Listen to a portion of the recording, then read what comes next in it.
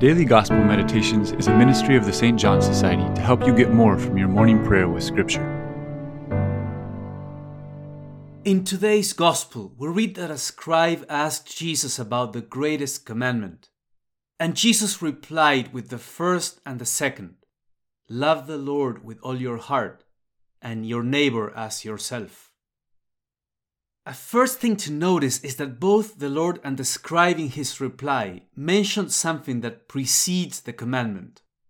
There is one God, and we need to listen to him to receive his teaching. This is crucial because the right order of love in our hearts can only be established when we put aside all idols, all the things that could take the place of God but are not God.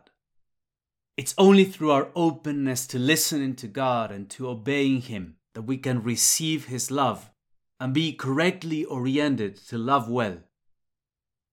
Then Jesus mentioned the two commandments together. Love of neighbor is included because we can't really love God without loving his work, especially those he made in his image and likeness. And this also works the other way. True love of neighbor does not really fare well, it's not really sustainable where love of God is missing. Because God is the one that heals our hearts and enables us to love well. The scribe adds another element, that these two commandments are worth more than all the sacrifices in the temple. In God's view, worship and an upright life are meant to go together. You cannot have one without the other. The point is not that we should disregard worship, but rather that we should connect it with the right order of love as its source. Finally, Jesus said to this scribe that was so receptive, "You're not far from the kingdom of God." Someone fully enters the kingdom of God when they partake of Christ's cross and resurrection, especially through the sacraments. But the Lord leads people to that entrance through actual graces, through promptings in their hearts. When people respond faithfully to those graces, they start to advance in the direction of the kingdom.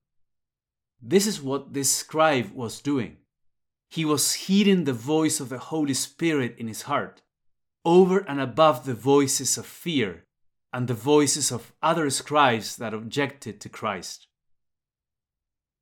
So, what needs to be redirected in your life so as to reflect the order of love that Jesus teaches? In what ways is Jesus encouraging you to connect love of God with love of neighbor and also love with worship?